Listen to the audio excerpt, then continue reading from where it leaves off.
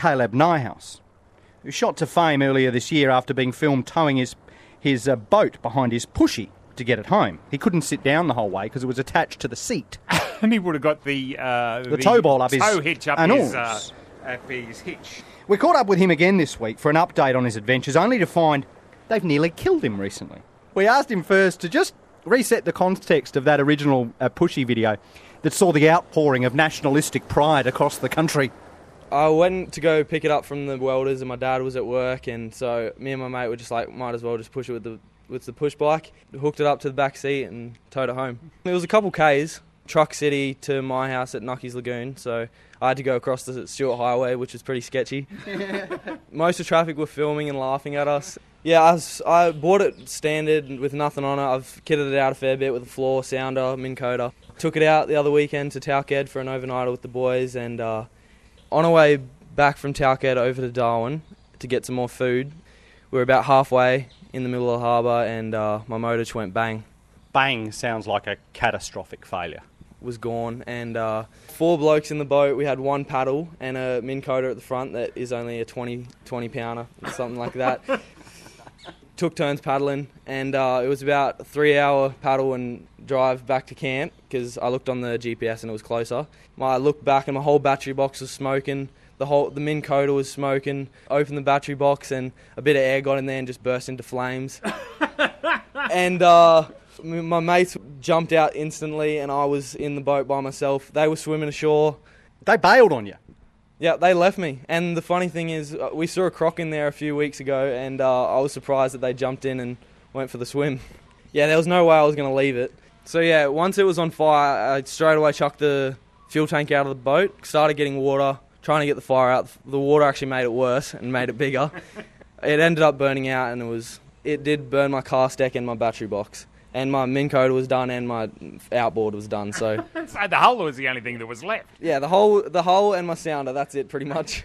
All right, you're back at Talcad. Paddling back into the creek, almost in tears, because my whole boat's totaled, and dragged it up the bank, just tied it to a tree and went and laid on the swag. I was done. It was so hot, like insanely hot. The mozzies were absolutely killing me. All the boys were tired. It was about 12 o'clock at night. My mate had a spare tinny with a little 15. Packed all the stuff, was towing my tinny. Took another 3 hours to get back to Darwin. How big is your mate's tinny? He's only got a 3-metre tinny, a little tiny thing. Only a 10-footer? Yeah, 4 blokes in a little boat. Pretty sketchy. When we were on our way back across the harbour, myself and my 2 other mates, we were all sleeping, and Robbie was driving his boat.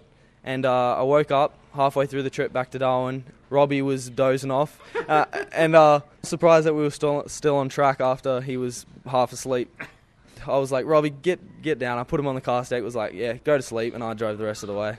So you got it home, 3 hours later. I didn't want to call my dad because he would be pretty mad getting him up at 4 a.m, so we ended up all sleeping in the tinny together with 4 blokes and a dog. Where did you sleep in the tinny? Anchor it up out from the wharf. What do you do to get back on the water? Bought a new battery box. That's basically all I can afford for now, but I'm going to... That's about $20 yeah, in a battery box. Yeah, pretty much. So yeah, I'm going to start saving for a new motor. Did you actually get any fish on this ill-fated trip?